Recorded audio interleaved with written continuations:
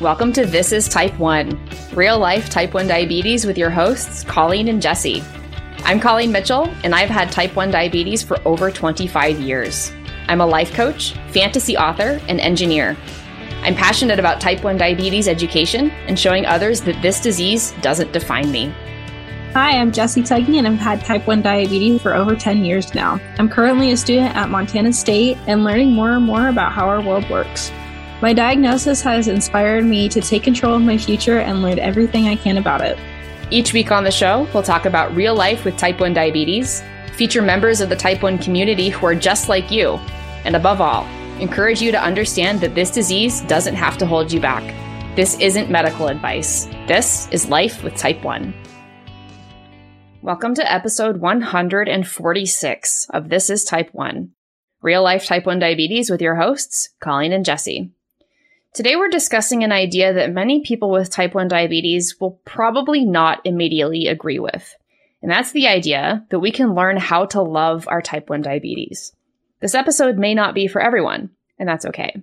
Before we get into the episode, I wanted to share that as we record this, in a few weeks, I will be on the Stranger Connections with Lisa Olson podcast as a guest to share my plethora of hobbies with Lisa's audience and how I do not let type 1 diabetes make the decisions of my life for me.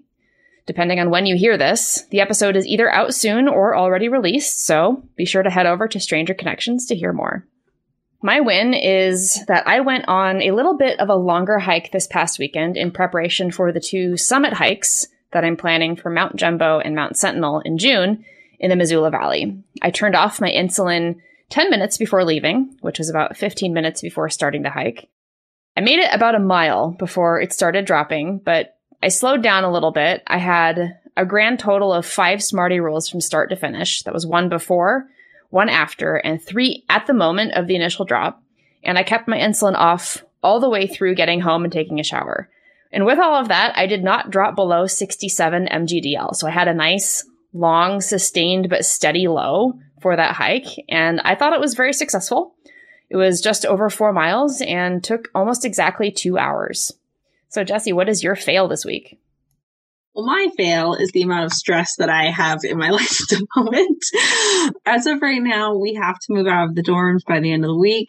I'm moving out probably Wednesday night and couch crashing for a few days, and then I'll have a room to myself. So that'll be really awesome. Renting a room from a friend, really excited.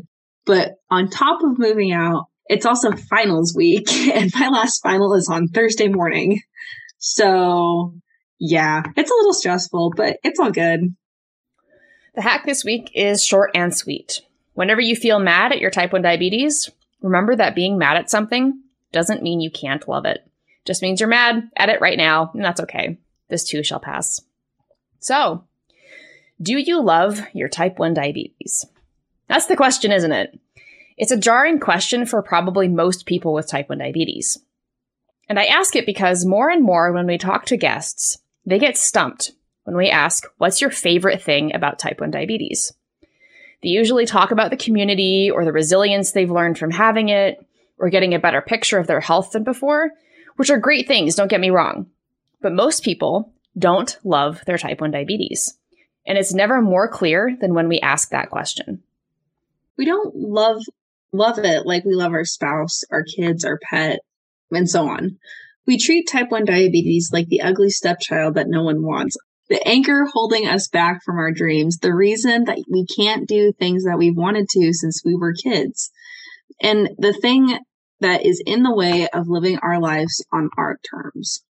We look at diabetes as a problem that we can't solve, something wrong with us that we can't fix, and a scapegoat for all of our roller coaster emotions. But what if none of that is true? What if type 1 diabetes is not a problem? What if there's nothing wrong with you? What if there's nothing to fix? What if there's no scapegoat needed? What if you could love your type 1 diabetes like you love anything else significant in your life? Because type 1 diabetes is significant. The real problem is that most of us think about type 1 diabetes in the wrong ways, which is what really leads to that frustration and blame. Now, what do I mean by loving your diabetes? Loving it does not mean that you are in love with it. Doesn't mean you like it every day. It doesn't mean that you don't sometimes wish it could be different. All of those things are true, even with other things that you love in your life. Merriam-Webster defines love in 9 different ways as a noun and 4 ways as a verb. Love is a thing and love is an action. Now, if you do look up the Merriam-Webster definition online, I'm going to use the noun definitions 2 and 3a and verb definitions 1, 3, and 4. And those definitions are as follows. As a noun, the first one is warm attachment, enthusiasm, or devotion. For an example, love of the sea. And the second one is the object of attachment, devotion, or admiration. Example being baseball was his first love. As verbs, it means to hold dear, to cherish, to like or desire actively, to take pleasure in, as if you love to play the violin. And the last one here is to thrive in. And the example is the rose loves sunlight. How could we possibly love type 1 diabetes in these contexts and with these definitions? How can we have a warm attachment or enthusiasm for type 1 diabetes? And how can we hold it dear and cherish and take pleasure in it? And maybe our favorite question here is, how can we thrive in type 1 diabetes? Not in spite of it, but because of it. Like a rose thrives in sunlight, how can we thrive in type 1 diabetes? And the answer is always is going to be how we think about it. I've said this hundreds of times, that how we think about things determines how we experience them. If you have loving thoughts, you're going to have a loving experience. You've heard me talk about the model before. If you want a really in-depth understanding of the model and how it works, I highly recommend checking out the Life Coach School podcast by Brooke Castillo, since she came up with the framework of the model and is the expert in it. As a quick recap, there are circumstances in the world we can't change. Facts, things that happen, diagnoses. Go back and listen to the diabetes circumstances episode again for a refresher on all the diabetes circumstances that we could experience. Then we have thoughts about those circumstances. Those thoughts cause feelings in our bodies. Those feelings drive us into action or inaction, and those actions create a result for us in our lives. Here's a diabetes model. Type 1 diabetes is a circumstance. You have a thought about diabetes. That thought will generate either a positive emotion or a negative emotion. That emotion will dictate the type of actions or inactions you take in regards to your diabetes and the rest of your life that's affected by diabetes. Those actions altogether will turn into your ultimate experience of diabetes, which you either want or don't want. Now remember from before, love is both a feeling and an action. The feeling will be a physical experience inside your body. Maybe you can't help but smile, or you're totally relaxed and open, or there's some butterflies in your stomach. Think about the other things in your life that you love. How does your body react when you feel that? The way we can figure out love as an action is to ask, what would be a loving thing to do? And this is the very bare bones of how Gary Chapman came up with the 5 love languages. What are the things that speak love to us? What actions or behaviors do we attach meaning to so that we feel more loved? If you want to love your type 1 diabetes, you have to think loving thoughts about it. Consider how you think about the other objects of love in your life. And I'm just going to list a few here that resonate with me. I'm so grateful to have my husband in my life. My family has taught me so much. I wouldn't be where I am today without my work dad pushing me to be better. My cat makes me laugh so much, and she really does. Owning a business is the best challenge. My church family is such a blessing. Now notice something here. If you replace the subject in any of those 6 sentences with type 1 diabetes, do your feelings change? I'm so grateful to have type 1 diabetes in my life. Diabetes has taught me so much. I wouldn't be where I am without type 1 diabetes pushing me to be better. Diabetes makes me laugh so much. Type 1 diabetes is the best challenge. Having diabetes is such a blessing. If you do not feel love or any other positive emotion after swapping out the subject, you might still have work to do if you choose to. You don't have to love your type 1 diabetes, but I want to offer that loving it might be the most selfless thing you can do toward your diabetes. Loving things always feels better than hating them. How can you treat your diabetes with love? What are the loving actions you take that demonstrate to your own brain that type 1 diabetes is not something to be blamed or hated, but something to be cherished and thrived in? Stealing again from the 5 love languages, here are some very quick examples of how to show your love for type 1 diabetes. Physical touch. Take care of your body where your injections go. Infusion sites, CGMs, finger pokes, pens. The physical symptoms of highs and lows. Taking care of yourself when you're feeling those physical symptoms. Take naps, sit down, slow down. Pay attention to the sensations in your body. How can you take care of yourself? Words of affirmation. Don't put your condition down. Stop talking negatively about it, saying you wish you didn't have it constantly, using it as a scapegoat or an object of blame. What can you say instead? Acts of service. Thinking ahead with your meals, your exercise, your other circumstances to make better decisions in the moment. Do you really want to eat that slice of pizza if you know you will get mad later when the high will take 4 or more hours to come down? How can you act now in the best service of your future self who still has type 1 diabetes? Quality time. Take the time to figure out what works best with your diabetes. Your energy patterns, your basal profiles, your typical reactions to food, sleep, and exercise. Spending time and learning more about type 1 diabetes, the condition, and how you respond to make the overall experience more positive. And then receiving gifts. Do you feel like your meter case is too drab? Then treat yourself to a MyBedic bag. Get some fun pump stickers. Go wild with the overlay patch designs. Protect your insulin vials with colorful anti-break silicone. Try out different types of low snacks. Give yourself gifts to show that you are loving yourself too. Now I'll end here with a more complete model on loving type 1 diabetes. Again, the circumstance is type 1 diabetes.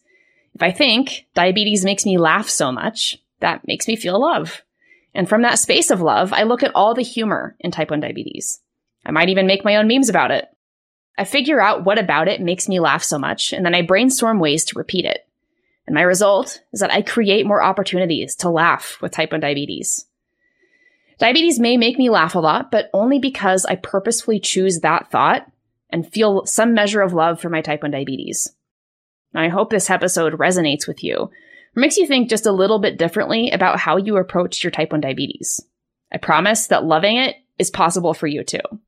Jessie, do you have any final thoughts about loving type 1 diabetes? It can be a very much love-hate relationship sometimes. And sometimes you can feel abused. And that's okay, because diabetes does suck occasionally. But there's also a lot of opportunities that come from being diabetic and things that normal people will not understand, like the sense of community, the sense of pride, the sense of overall commitment we have to something. And honestly, those are some things that I really wouldn't give back, because they're such pillars of a good foundational relationship you have with your body and your health. And diabetes really does teach you, whether you like it or not, to slow down and take care of yourself. So just kind of love, if you can't love diabetes itself, love some of the aspects that come from it. That's really good. I will say that I believe wholeheartedly that the phrase diabetes is hard is a circumstance. I'm not going to argue with that. Diabetes itself is a circumstance. Diabetes is hard is also a circumstance that I'm not going to convince anybody otherwise of. But thinking something like diabetes sucks, that's optional. Diabetes can be hard, but then what? Do we want to choose to think that it sucks, or do we want to choose to think that we can learn how to be better with it? What is our question for the audience this week? All right. Our question for you guys is, what ways do you love your diabetes right now as it is? If that question is too challenging, consider some ways that you could learn and take a break to love your diabetes. Now, I believe you can't truly live a fulfilling life when you're dragging diabetes behind you as if it's an anchor that you didn't ask for. In an episode of Dave Morano's podcast, he says that the opposite of perfection is acceptance, because once you accept something, then you can make a decision about it. Do you accept your diagnosis? The daily circumstance of type 1 diabetes? If you're trying to maintain perfect blood sugars, perfect time in range, perfect this, perfect that, I'm guessing the answer is no. And that's what I can help you reach, accepting the reality of your type 1 diabetes so that you can decide how you want to live on purpose with it. Not with it as an anchor, but as this extra thing along for the ride that makes you stronger and more resilient, and 10 times more likely to reach your goals than anyone who doesn't have to deal with it. Head over to inspiredforward.com/coaching to get started. And that is it for this episode of This is Type 1. You can find the show notes at inspiredforward.com/episode 146. That's the number 146. Apply to be a guest by visiting thisistype1.com. Our music is by Joseph McDade. I'm on all social media as @inspiredforward, and our email is colleen@inspiredforward.com. And we're on Instagram. Isn't that awesome? Our podcast name is This Is Type 1 Pod. That's the number 1. And I'm personally on Instagram too as @JJ_CrystalKAT. Please feel free to send me questions or comments you have about type 1 diabetes or about the show. And if you do reach out on Instagram, please just make sure you let me know you're a listener. Thank you so much for joining us. Be sure to listen next week for another episode about real life with type 1 diabetes. Remember, you control your diabetes. It doesn't control you.